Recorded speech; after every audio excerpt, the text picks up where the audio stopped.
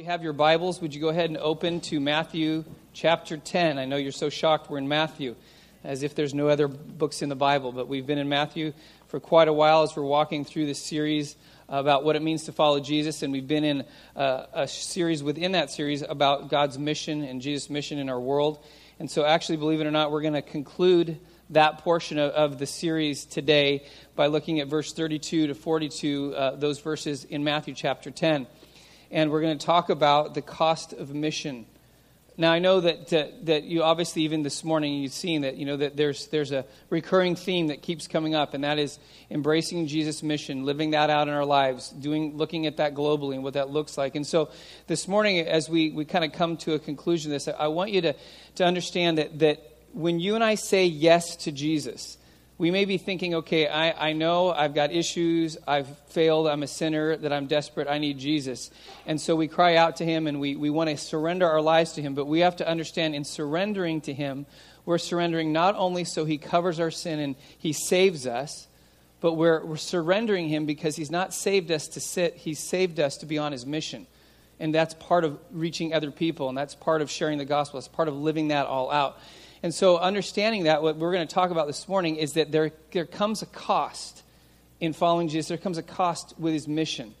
And that means if we're going to be aligned with what He's doing as individuals, as a church family, it's going to hurt. We're going to feel the impact of it. It's going to mean that we have to rearrange who we are and what we're doing and make sure that we're in alignment with that. Now, I tend to shy away from these kind of illustrations, but it seems to fit that so many times, we'll have kind of the war analogy when it comes to God's mission. We're not, the only enemy is Satan. People are not the enemy. Do you understand that? But so many times, let's go fight the war. Well, who are we going to slay? Jesus already defeated Satan on the cross, so that one's taken care of. But when you talk about war in terms of mission, there are a lot of similarities between it and the mission that Jesus has and what it requires of those who participate in it. So, for example, World War II, after the Japanese bombed Pearl Harbor, the question was, how do we respond? How do we respond? I mean, obviously the devastating of loss of life, and just the nation was shaken by the fact that we were bombed, that we were attacked. And so there's different ideas and strategies, and one of obviously the idea that came up initially was a response that came through the avenue of, we know, James Doolittle, who was a colonel at the time, became a general eventually, who led a group of men who were pilots to fly, and they were known as Doolittle's Raiders. And this is what we decided to do initially. Japan had told their people that there's no way the United States can ever make Tokyo. They can never come and bomb us. We're safe. We can go and do it to them, but they don't have the ability to do that. Well, when you tell an American they can't do something, what do they usually do? They try to do it. So our response was to form a mission that was all in to just, in the minds of the Japanese leadership, tell them, oh, yes, we can. We can make Tokyo. We can make Japan. We can get to you, even though you think we can't. So the mission was formed around that objective. So they knew that it was going to take a lot to do this. So at the time, we had aircraft carriers. Nowhere what we have today, but we have that technology at that time. But only fighter pilots or fighter planes would fly off those. Well, they got this crazy idea. Why don't we take bombers and fly them off an aircraft carrier? Anybody seen the movie Pearl Harbor? It kind of goes through that process. So, but in order to do that, they had to find the leanest bomber, and they had to make sure that it was light. So they picked the B-25. But to get a bomber to take off a very short runway in the middle of the ocean, they literally had to strip it down to nothing, to the bare minimum so it could fly. So they did things like literally they gutted the interior, so much so that even the tail gunner, which had 2 dual machine guns, they removed the machine guns because they weighed too much, and they put in black broomsticks in their places, just to make it look like there were actually machine guns on the back of the plane. But there weren't any. And when those planes actually eventually, they got out into the Pacific Ocean, they got far enough, they took off the aircraft carrier. All that they had was the minimum that it required to fly, and internally, they had 5 crew members. They had a larger, what they called an internal bladder for extended amount of fuel, and they each had 4 500-pound bombs, and that's all that they had. And the strategy was this. They knew that they only had enough fuel to get to Japan, and then after dropping their ordnance, to continue on to China. They did not have enough fuel to turn around and come back to the carriers. Plus, a B-25 could not land on an aircraft carrier. So these people who committed to this mission knew we were stripping everything down to the bare minimum. We are flying a one-way mission that we have no way of getting back to, and there's a really good chance that we may not come out of this alive. And they all said yes. See, I don't know the names, and many of us don't even know the names of those pilots or those crew members. And a lot of them did lose their lives either in the process or they were captured by the Japanese. Even when they reached the China mainland, they actually got captured by Japan, all kind of stuff. If it weren't for those pilots, the outcome of the war could have been very different. But they bought into the mission. They believed in the mission. Therefore, they were all in. And the same thing is true when you and I say yes to Jesus. We're saying yes to his mission, which means as individuals of followers of Jesus, as a church family, we make sure that we strip away all the stuff that might be a hindrance or something that would get in the way of ultimately the mission. You've maybe heard the term missional, which finally now has made its way into the dictionary. It's just a church buzzword that's come up in the last decade. But when you describe what the Doolittle's Raiders did, that is missional. Everything they did aligned itself behind the mission, the objective.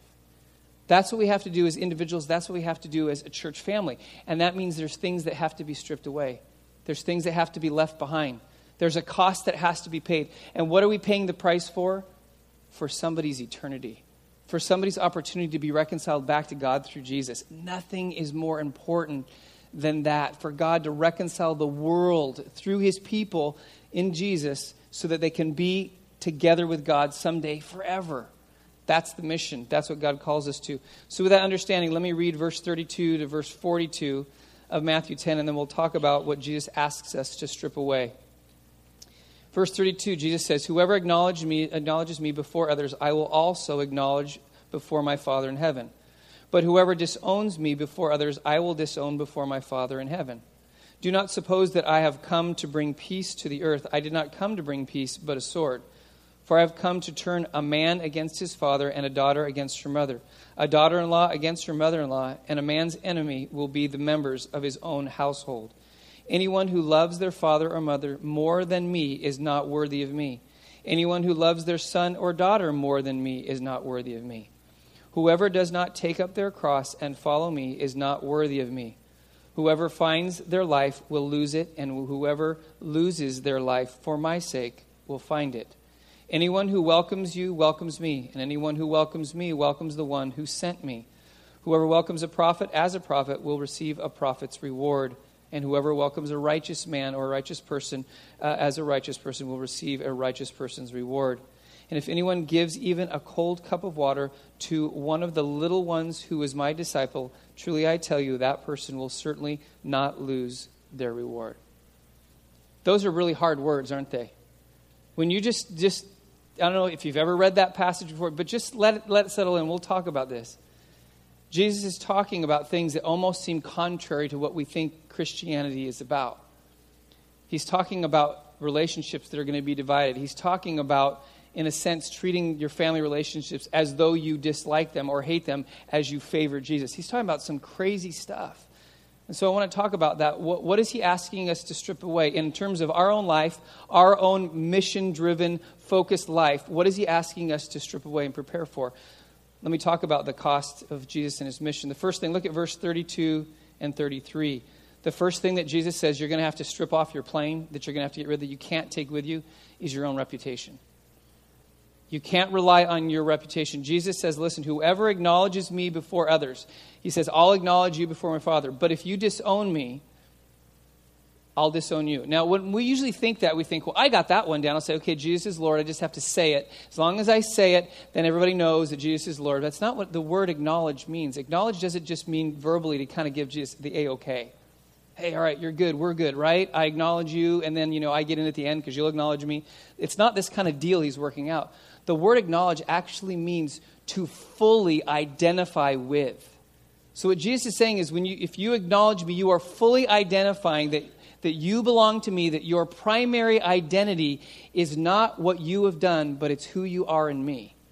You fully acknowledge, you fully embrace what it is to follow me, be known by me, live out everything that I am about. It's about what I want to do in your life. That's what Jesus is saying. That's what acknowledge means. That's a little heavy. But he's saying, listen, if you've come into my family because of my death on the cross, the ownership of your life has now changed from you to me. Therefore, that's the process of acknowledging. And if you and I would just think about that for a moment, how does that practically work out in our life? See, we all have an identity, and we all want to have our unique identity. And we all are created uniquely by God.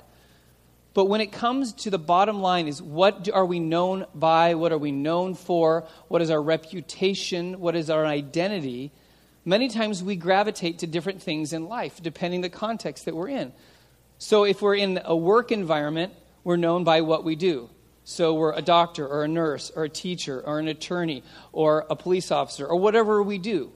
That becomes kind of our identity. And that in that context, that's what people know us by. In my context, like, for example, I'm a pastor, so people call me pastor. But what trumps our role, and even for some of us, if you have kids, your mom, your dad, or your grandpa, or your grandma, or whatever, and those are things that people label on us, and those are wonderful things. But the challenge is, if those become the only things that identify who we are, then we're not fully acknowledging who Jesus is in our life. Because if we're living out a life that only people know us by our profession or our relational role with our family, then what we're lacking is this ability to live out our faith so authentically that people look at us and say, they must know Jesus. You know, the word Christian was not given by the church. They didn't, Paul and Peter and the apostles didn't get together and say, hey, what's a great name for us? Let's come up with a name. Let's have a t-shirt. Let's brand it. It would be really cool. They didn't do that. Actually, it says in the book of Acts, in Antioch was the first time that people who followed Jesus were called Christians. Literally translated, it means little Christs. That's what they were. And it was people from the outside that looked at them and sometimes even mockingly said, oh, they're a Christian. How did they know that? How come they didn't say, hey, that's an attorney over there, or that's a lawyer, or that's a grandfather? They didn't say that. What did they say? They said, oh, they're Christians. Why? Because they could see it in their lives. They could see the evidence. And by the way they lived their life, they were acknowledging who Jesus is. They had fully identified. And that's one of the things in our culture. If you and I fully identify with Jesus, living out his mission isn't about this programmatic agenda of the church that, okay, well, we're a church that does mission, so I go to church and do my mission, or I serve with a church mission. Mission becomes life. It's everywhere. It's everything. It's every relationship. It's every experience that we have. Is God working through us to reconcile people back to him through Jesus? It's all who we are. And that's because our reputation is not based on us. It's on who Jesus is. It's on, if we're going to acknowledge him, people have to know that we belong to him. Not because we say it necessarily, or because we have something on our shirt that demonstrates it, but the way we live our life. It should be a demonstration that people see around us. Second thing that Jesus says you need to strip away is you're going to have to be willing to part with social peace. Let me explain what I mean by using that term. Jesus says in verse 34, he says, do not suppose that I have come to bring peace to the earth. I did not come to bring peace, but a sword. Let me just take a quick. Does that sound like Jesus is talking out both sides of his mouth? Anybody recall what one of the names of Jesus is?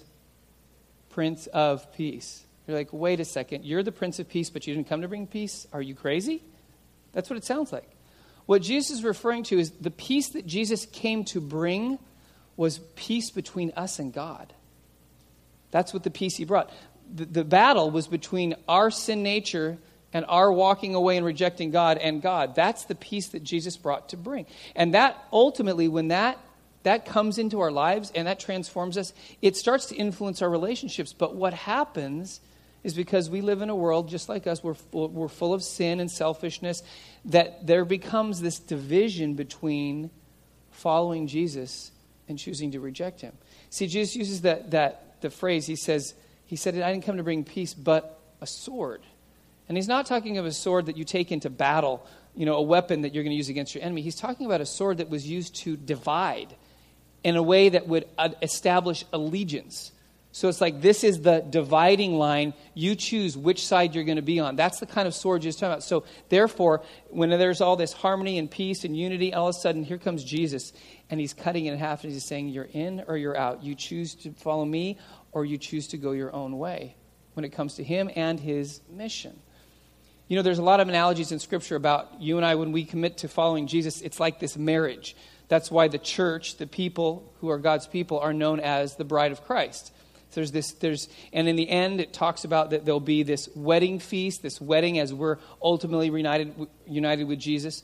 And that's a great analogy about how you and I choose to truly acknowledge and truly give our allegiance to Jesus. Now, those of you who are married, you can understand this dynamic. When you are single, you live a single life, and that is your schedule, what you do, is ultimately determined by you. Your relationships, the depth of your relationships, that's all your own thing. When you get married, you are now merging your relationships together in a way that now you can no longer relate the same way with others as you did before. Because now you have a relationship with a spouse that should be more powerful and more valuable than any other relationship in your life. And that means there are times and places where you know you're going to have to choose your spouse over a friendship. And that's hard. Kim and I saw this firsthand when we first got married. And this really had nothing to do with Kim's allegiance. It was more of her telling somebody else that they needed to realize there was a dividing line. Within the first few months of our marriage, she had some, we both had friends that we always hung out with. And when we got married, obviously, you're not hanging out all the time with your friends. If you are, you probably have a few issues in your relationship. You're hanging out with your spouse. Well, one of her friends that she had for a number of years, he thought it would be good to keep calling her after we got married. And he would call and he would ask to talk to Kim. And the first time I thought, oh, okay, that's fine. And so they talked for a little bit. And then like the next day he called again. And I thought, I don't know if I feel so good about this. And then the third day he called again and he just keeps on calling. And I could tell Kim felt uncomfortable with this. And finally I said, listen, honey, I said, I know you're uncomfortable with this, but I'm going to ask you to do something because I know you need to do it and he needs to know it. You need to tell him to stop calling. Tell him he's a great guy, but tell him you're married now, and because you're married, he's got no right to you because you've made a commitment to me. And she's like, absolutely. And so she did. The next time he called, say, listen, you can't keep calling me. She goes, our relationship's different now. I'm married. You're still a friend, but I'm not going to hang out with you. I'm not going to talk on the phone with you because I've chosen to align myself with my husband. Now, he wasn't too happy about it. All right. My win, his loss. Sorry. I win. She married me. I got a ring to prove it, okay? But it's the same thing when you and I choose to follow Jesus. There are going to be relationships that you and I have that you're going to have to make a decision. Jesus is saying, listen, here comes the sword of division. It's coming right here. You're going to have to make a decision. Do you choose that or do you choose me? And that creates tension because he's asking us to be all in. And there's a third thing he asks us to get rid of and discard. And this, I'm telling you, this passage doesn't get any easier as we move on. Because then Jesus says in verse 35 to 37, he says, you need to be willing to give up relational peace. Let me explain what he's talking about. If you read we won't read those verses again, but 35, 36, and 37, what is Jesus talking about? He's talking about family. He's saying, listen, you're not worthy of me unless you choose to reject family and accept me. Does that sound contrary to what we've been taught? It's like, wait a second, you're saying, don't value my kids, don't value my spouse, don't value my father-in-law. What he's saying is, listen, he's using this extreme example. That our affection and our love and our commitment to Jesus should be so profound that our family relationships in comparison should look like hate. That's what he's saying. That we so value what he's doing, it looks as though we hate our family, even though we don't. He's not saying you have to hate them literally as in you have to have anger in your heart that you want to kill them. That's not what he's saying. What he's saying is in this comparison, you need to make sure that your family never outweighs your commitment to me and my mission in life. That's hard for us. Not just in the church, culturally. This is a hard one for us. Because we all, if you have kids, I mean, one of the goals you have is to be a good parent. And you know if you're a good parent, if you get a good kid, at least we think that way all the time. It's like it all rides on us. There is this person called the Holy Spirit who does work in our kids, by the way. But we take this weight on and we want our kids to be the good kids, and so we invest in that. And what happens is I've watched it happen in a number of people's lives, and I've fought in my own life, and Kim and I have fought to make sure that our kids, although we love them, they don't become idols to us.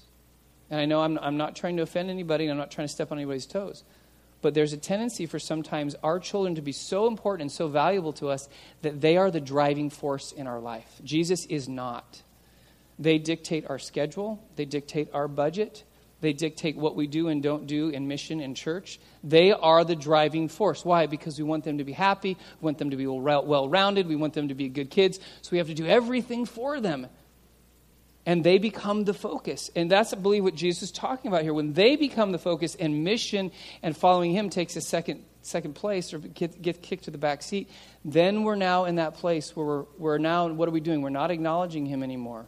In a sense, we're disowning him. I know it sounds really strong. But here's an example in our culture. I think some of it is keeping up with the Joneses. We feel like we're bad parents because somebody else is doing so much more for their kids. Thus, the invention of the minivan. Seriously. The minivan has impacted our culture tremendously. You know what the minivan is?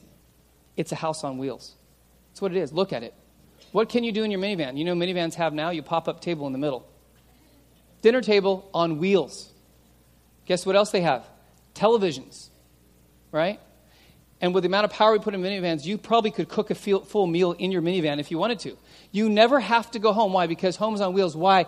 Because it's so important to get little Susie from point A to point B and little Johnny to make sure he's not late for his soccer practice, right? Now, soccer and ballet and all that, okay, it's not bad, okay? Hear me. I'm not saying that. But there's a balance. And I've watched it. We get stuck in this and we just go. And what takes a second place to that is our personal mission with other people because we're too busy to engage anybody. And then our mission that God's driving to in the body of Christ of what he's calling us to do and risk and rearrange our schedule and our lives. Kim and I have fought this with Courtney and Jordan. We've tried to balance. We want them. I mean, they both have played sports. They've been involved in extracurricular. But we've always drawn a line and said, listen, when push comes to shove, what God is doing in us and through the church always is going to be the priority. And that's why when it comes to mission, it's not that, okay, I'm not going to take my kids to do this thing. It's actually when it comes to mission, bring your kids along with you. I don't care. There's certain ages I know that you think, well, can my kid be exposed to that? I don't know, I want to do that. Listen, Courtney and Jordan have grown up going into places where most parents are saying, what are you doing taking your kids there? And I've watched my kids be transformed. You saw my daughter, some of you don't even know her. She's standing up. She's going to Haiti. She's been bugging Kim and I for like 7 years, 8 years. I want to go. I don't know, maybe longer than 10 years. Dad, I want to go to Africa. I want to go see what God's doing. And why? Because even at a local level and at a young age, it was infused in her. What is the most important thing in life? It's what God is doing in the world. It's what God is doing in our community. It's what God is doing through us. Your kids will be transformed if you dial back on all of what you think they need and give them what Jesus really wants them to have. Serve together. Your child can walk into a laundromat with you. The majority of the ministries at the Dream Center, your child can come with you. You can go serve at the Samaritan Center with your child. It will change them. And it will realign you to say, okay, I can say no to a few of these things because I realize I have no time left for what God's really wanting to do in me and through my kids. And again, making Jesus the one that we acknowledge, that Jesus is the one that we have allegiance to ultimately. Moving on from there, the fourth thing that Jesus says you're going to need to cut out and you're going to leave behind is something that we all deal with. Comfort. He says, whoever does not take up their cross and follow me is not worthy of me. What he's saying is the cross is the symbol, at least especially in Jesus' day and age, when he used the term cross, everybody knew he's talking about. The cross is a place of suffering, humiliation, and death. And he's saying, listen, if you're not willing every day of your life to suffer humiliation and pain and discomfort to the point that you may actually have to be willing to lay your life on the line for me, then what does he say? You're not worthy. This is one of the things I love to go to Scripture and go to Jesus because I've said things like this before and people get mad at me. It's like, don't get mad at me. Jesus said this. You and I have to come to grips with it. That means that you and I have to battle one of the greatest challenges that we have. And that is that we don't like to be uncomfortable. All of us. I hate this part of my life. I'll confess, I make decisions every day based on my comfort because I don't want to be uncomfortable. Every decision, every time we get up, and it's not to say that you and I have to live horrible lives ultimately in discomfort at every moment. But you and I have to be willing to make decisions that may lead to discomfort because in our lives, every decision we make usually has to do with how are we comfortable. Think about this. We make that decision when we get up in the morning. Is it too hot or is it too cold in our house? We adjust the thermostat. Why? Because we don't want to be uncomfortable. We make decisions about the kind of house we want to live in, if we can afford it, or the car we want to drive. Why? Because we want to be comfortable. We think about all these things, and comfort drives us. And what Jesus is saying is, listen, if you're going to really follow me, there's going to be lots of times where you're going to have to say, you know what? Comfort, discomfort. Following Jesus means discomfort. I'll choose that. That's hard. And why would Jesus ask us to do that? Because of the bigger picture. The mission of God in the world is to reconcile everyone and creation back to God through Jesus, so that all of humanity can experience what God created them for, which was to be with him forever. That's the overarching purpose of why we exist. That's what Jesus' mission is. And in order for us to get there, it's going to require that we're uncomfortable. If we're going to follow Jesus and be like Jesus, then we have to be willing to embrace what Jesus has walked through. And that means being uncomfortable for the sake of other people. Middle schoolers and high schoolers went to camp last week, and I know Courtney and Jordan were telling me they heard the story about a man named John Harper. Some of you might have known John Harper's name. Very famous story that came out of the sink when the Titanic went down.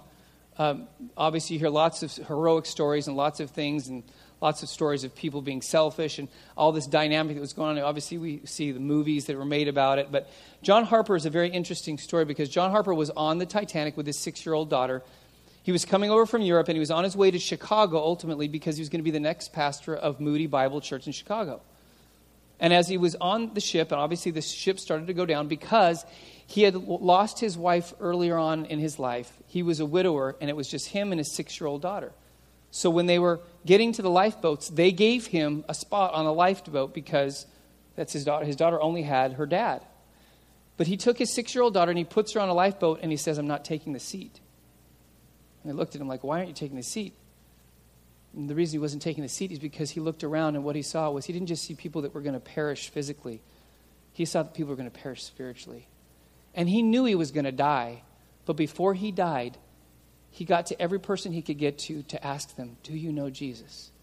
And if they said no, then he would explain to them. And if they wanted to hear, he would tell them. And if they rejected, he would go to the next person. He did that on the ship. He did that in the water. And even to the point where he was swimming in the water before hypothermia kicked in and he died. From person to person, floating on the wreckage, saying, "Do you know Jesus? Do you know Jesus?" And actually, one point, somebody rejected his invitation, and he took off his life vest. And he said, "Because you've rejected this, you're going to need this more than I do." And he gave it to the man. We know these stories are true because there was a man who was floating on the wreckage, and John Harper swam up to him twice before he died. And the second time, the guy thought, because this guy's persistent, I better say yes. And he did, and he survived. And he made a commitment to follow Jesus because of John Harper's sacrifice that said, "You know what? I'd be willing to give all of my life, I'll take on discomfort, I'll take on death." Why? So that somebody else might know Jesus. Why? Because John Harper knew when he died, it would be gain. When he died, he would go and see Jesus. But his last striving effort in this world was to save as many people as he could. Now, you and I may never be in that situation. We're on a sinking ship. But every day of our life, we are surrounded by people who will someday die physically. But what's even more devastating is that they may die spiritually and be separated from God. That has to drive us. That has to drive us beyond our comfort zone to our discomfort zone so that God can use us. We only have one life. And God's not going to look at us someday and pat us on the back and say, "Wow, you did a really good job being comfortable." We don't get kudos for comfort. We have to be willing to surrender it and to give it up. And then the final three things going on as we work our way through the passages, those are things Jesus says, listen, you're going to have to get rid of these. You're going to have to cut them off. You're going to have to unload them off the plane because they're not going to make it. And then he ends with 3 requirements. He says, this is what you're going to have to do in order to really serve my mission and understand the cost that's coming your way. The first thing he says in verse 39 is he says you need to be willing to lose your life to discover life. Jesus says, whoever finds their life will lose it. Whoever loses their life for my sake will find it. Again, that sounds opposite. Because we're taught and we're told what? You got to go for it. You got one life to live. Live it to the fullest. Do what you want to do. Achieve what you want to achieve. And you'll be successful. And people will think you're great. And you'll be fulfilled. Jesus is saying the opposite. Live for me. Live for others. Be willing to sacrifice. Be willing to let go of your hopes and your dreams. And you'll be fulfilled. Does that sound like backwards? It is. It's backwards to the culture that we live in. But the only thing that fulfills the human soul is to be used by what God purposed you to be created for. Created for his good works. That's what he purposed, for you to accomplish his purpose, his mission, to see his kingdom extended through your life. That's why you and I are alive. Now, we happen to take on the roles in different careers and occupations and relational contexts. We take those on, but our primary goal, our primary reason for being alive is to fulfill that purpose. That's why we're still here. But that means you and I have to be willing to let go of the things that we think will bring us the most happiness. You know, if we took a poll right now, or even if we took a poll in our city, and we say, name the top 5 things that you said, if these were true of your life, you would be happy. Most of us would not include God's mission, sacrifice, and possibly death. That wouldn't be the top of the list. That might be like number 99. But that's what Jesus is saying. That's why you read through the book of Acts and look at a bunch of radical, crazy people who chose to follow Jesus and faced death all the time, and some of them did die for him, and yet you could see joy ongoingly. Paul's one of them. That guy was more persecuted, tormented, tortured, and eventually killed, and he writes the book of Philippians and talks about how his joy is overwhelming. What? How's that possible? Because Paul got in on a secret that sometimes we ignore. He let go of his life. He said, my life's not about me anymore. I died a long time ago. When Jesus embraced me and brought me into his family, I died. The old way, what I wanted, that died back then. Now what's left is Christ living through me. That's what he calls us to. See, what happens when you and I hang on so tightly to life? We actually crush the very things that we think are going to give us happiness. They don't bring us happiness. When Courtney was about 4 years old, she was in the backyard playing, and my daughter she was very investigative, and she always getting into stuff, and I love the fact she was never afraid of dirt, and so she was out playing in the dirt and playing in the backyard, and she discovered snails, and she was enamored with snails. She loved them. In fact, on a number of occasions, she would refer to them as her friends. She loved them, and so one day I went out in the backyard and she was telling me about her friends. And when she said friends, at first I'm thinking, is there somebody else in the backyard that we let in that I didn't know about? And she said, no, Dad, I have my friend in my hand. She goes, Dad, I want you to see him. I'm like, okay. And so I'm excited to see Courtney's friend.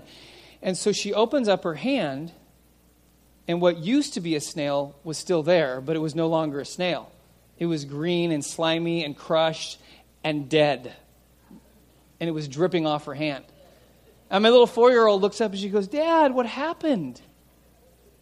She said, I was trying to hang on to my friend. I said, Courtney, I said, you were squeezing tight. When she goes, yeah, I didn't want him to get away. And she was afraid that a snail was going to outrun her somehow.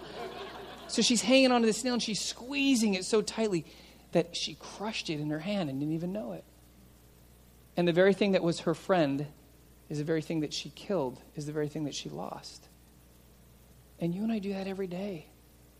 We try to avoid death. We run in fear of discomfort, not thinking somehow that God can sustain us through all of that. And so what we revolve around and our lives are surrounded by, how do I maintain, sustain, keep myself safe so that somehow I can live till 80, 90, 100 years old and have a full life. Who determines when we live and die? God does. If he wants us to die at 40, we're going to die at 40. If he wants us to die at 80, we'll die at 80. If we're serving his mission and we're following him, he determines that. We can trust that. And we can live that out. And second thing that you and I have to come to grips with, that we're going to have to, it's going to be a requirement, is we have to learn to represent God instead of ourselves. So Jesus talks about this concept of when somebody welcomes you, they're not really welcoming you. If you are following me, Jesus says they're going to be welcoming me. In other words, what he's saying is, just as Jesus was the representation of who God is, and he represented the Father, then when people welcome you and I in this life, guess who they're welcoming? Guess who we're representing? We're representing Jesus. And that's either really good news or really bad news. Someone's thinking, I don't want to represent Jesus. Are you kidding me? I don't even come close. But there's something about that to be excited about, that Jesus, in his great wisdom, has chosen us, which is crazy, to be his primary avenue of representation of who God is in our world. He chose us. He said, by the Holy Spirit that lives in you, you're going to be a representative of me. So when you and I come into a context, we represent God. We don't represent ourselves. We don't represent our reputation. We don't come in and we hand out our business card. No, we walk in as what? Someone who's representing Jesus. And why is that so important? Because God has chosen to use his church to demonstrate who he is in the world. That's us. So we don't represent ourselves. It's representing him.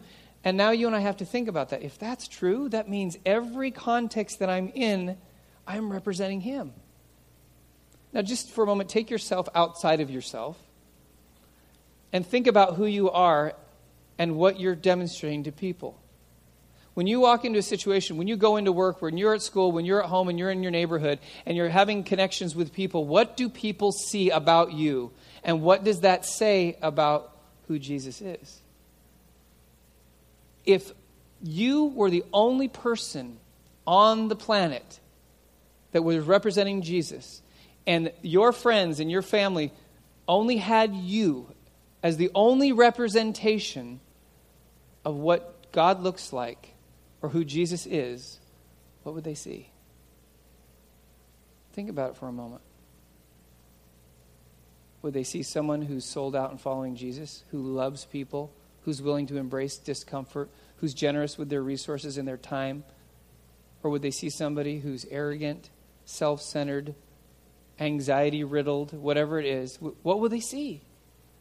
Now, hear me, because some of you think, wow, I really need to adjust my behavior to represent. No, you just need to surrender to Jesus more and allow the Holy Spirit to transform you. You and I can't change ourselves. Only God can transform us. And then finally, the final thing Jesus requires of us is in verse 42. He says, you and I have to be willing to care for other followers. So he talks about the mission. Now, I just described the mission as this reconciliation. The process for the mission is called this thing called discipleship, which Jesus in Matthew 28 says, listen, you're going to go and you're going to make disciples of all nations. That's the process that God uses of us, making us more like Jesus so that we're reconciled back to God. That's what discipleship is. So what Jesus is saying, let me read verse 42. He says, if anyone gives even a cup of cold water to one of these little ones, who is my disciple? Truly I tell you, that person will certainly not lose the reward. What's Jesus talking about? When he uses the word little ones, or the phrase little ones, he's not talking about just children, although it may apply to them. He's talking about those who are fellow brothers and sisters in the Lord who are in need spiritually and physically, who need somebody to come along them and help them be reconciled back to God, help them to be discipled. They need somebody to help them follow Jesus more in their life, in every aspect. That's what giving a cup of water looks like. It's not just the physical, it's the spiritual, it's the whole thing. And what he's saying to us, he's saying to, when you're on my mission, you have this ability to see all that's going on around you, to not only help those who don't know me yet, but help those who do know me as they are discipled into following me more. See, you and I have to understand, we are always being discipled and should always disciple other people. It's this process that somebody walks us through and we lead others in.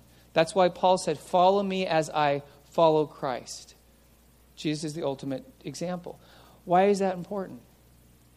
Because to truly be a disciple and to truly disciple means you and I have to be selfless.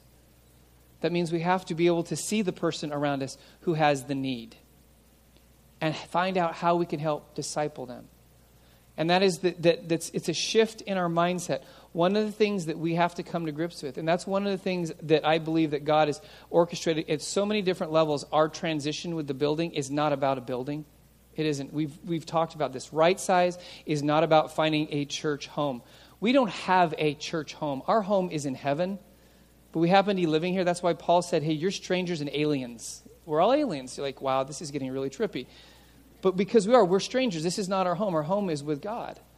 But we understand when we live this out, what we're going to have to come to grips with is that I have to care for other people around me and help disciple them because they are in need. And because of that, you and I cannot be focused on ourselves. We have to be focused on other people. Now, let me just give you, for instance, with this, how does this work its way out? We shift the way we think about things.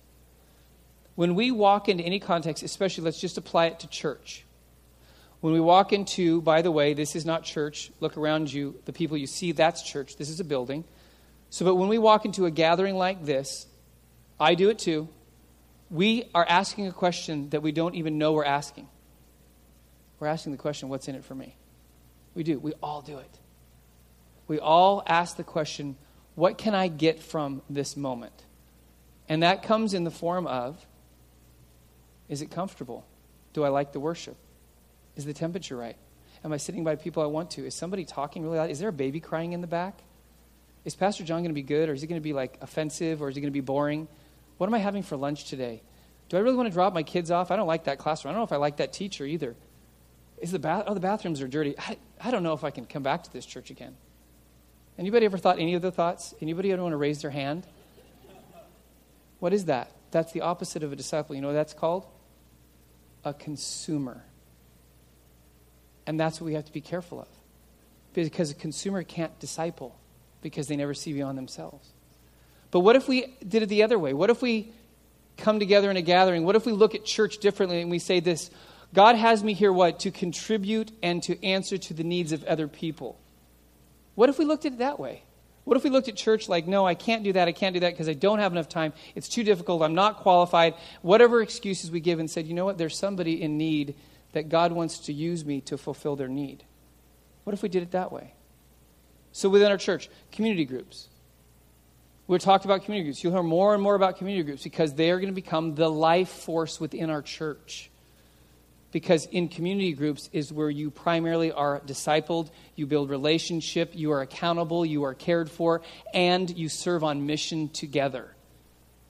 We're going to expand more when we get to January, more and more community groups. All of us make a decision. When you hear about community groups, we all make a decision. You either say, yeah, you know what? I think that would be good for me.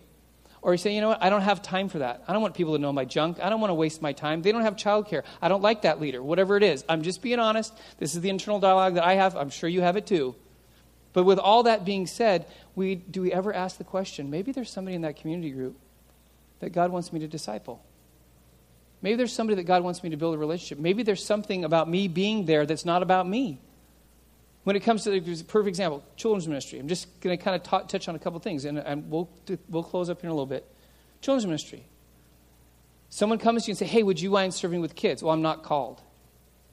Right? Anybody ever use that excuse? Sorry, all of us are called. We're all called to be disciplers. So, well, and we really don't want to do, well, you know, my schedule's really busy. I don't know if I have enough time. I'm not qualified.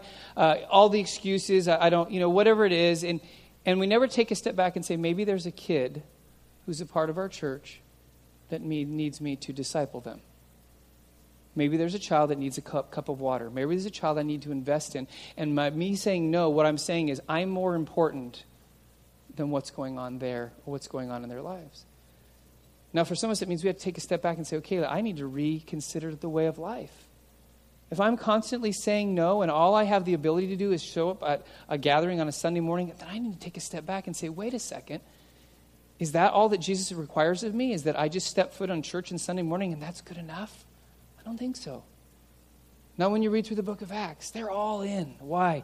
Because we need each other. And God's called us to disciple each other and to disciple the world and to reach the world. And that means it's all of us. And as we go through the transition with the building, it's going to be a little uncomfortable. You know why? Because we talked about smaller building, more cramped spaces. Yeah, we will have air conditioning and heating. We'll have those kind of things. We will have running water and electricity. We'll have all those. But it's more than just the building, because where we're getting to is if we are a church that is about God's mission, that means we're all in motion and in movement together. Christianity was never intended to be a spectator sport. And that means that we have installed seat warmers in all the new seats in the new building that will be turned up to 150 degrees. I'm kidding, okay? But one of my, she's up in Oregon, but one of my heroes who was helping facilitate a lot of the mission of our church in Newburgh, she would pray every Sunday. This is a woman that sold out to Jesus, and her life was about mission and reaching people, impacting people. Her prayer every Sunday was that God make the seats hot. That's what every Sunday she'd tell me, I'm praying that God would burn people on the backside, to move, to be engaged, to be uncomfortable so that they'll move in and they'll engage in God's mission. She prayed that for the 7 years that we were there. And we watched people get uncomfortable and finally realized God's called me to something bigger than just attending church, just sitting in a seat. Even though it's scary, it's the adventure and the mission that God has called us to. So let's go ahead and pray together. Lord Jesus, we thank you for your pointed words again, because, Lord, that's why we're in Matthew. Because, Lord, we don't want to rely on our own knowledge. We don't want to rely on our own wisdom or our own experience. We want to hear your words. And when we hear your words, Lord, we know that forces a response in us. How are we going to handle what you say to us? How are we going to respond? And so I pray that now that your Holy Spirit would work in us, because, Lord Jesus, we know we know how much you love us, how much you love the world, how much you love our city. And I know when you look down on Simi Valley on any given Sunday, Lord Jesus, I know that you know where all the churches are located, you know where all the believers are gathered, but your eyes are so big and your heart so wide that you don't just see Christians or church people or church gatherings. You see a city. You see people who are going to work on a Sunday morning. You see people who are in their yard working. You see people who are sleeping in. You see people who are doing all the normal activities of life. You see all of the people. But then I know, Lord, you look down and when you see the church gathered, you look down and you say, those are my people. Those are the people that I've saved. Those are the people that I'm transforming. Those are the people that someday will be with me forever. But those are the people that I've called, and I still keep them in this city, and I still keep them on this planet because there's thousands of people in that city that don't know me yet. Lord Jesus, we know that's what you see, and I pray that we would see that as well. That we would not see ourselves as this church that just comes together and then we've gone to church. No, Lord, we don't go to church. We are the church. We are your people. And so, Lord, help us to see that. Because we know ultimately, Lord, our life, all of human history, it's not about us. It's about you. It's about what you want to accomplish. It's about what you want to do. It's about bringing honor and glory to you. So, Lord Jesus, would you accomplish that in our lives? Would you allow your Spirit to stir up in us a desire to be more than just attenders, more than just passive, more than consumers, more than spectators, but people who embrace you fully in following you and living out your mission in our lives. We thank you, Jesus, in your name. Amen.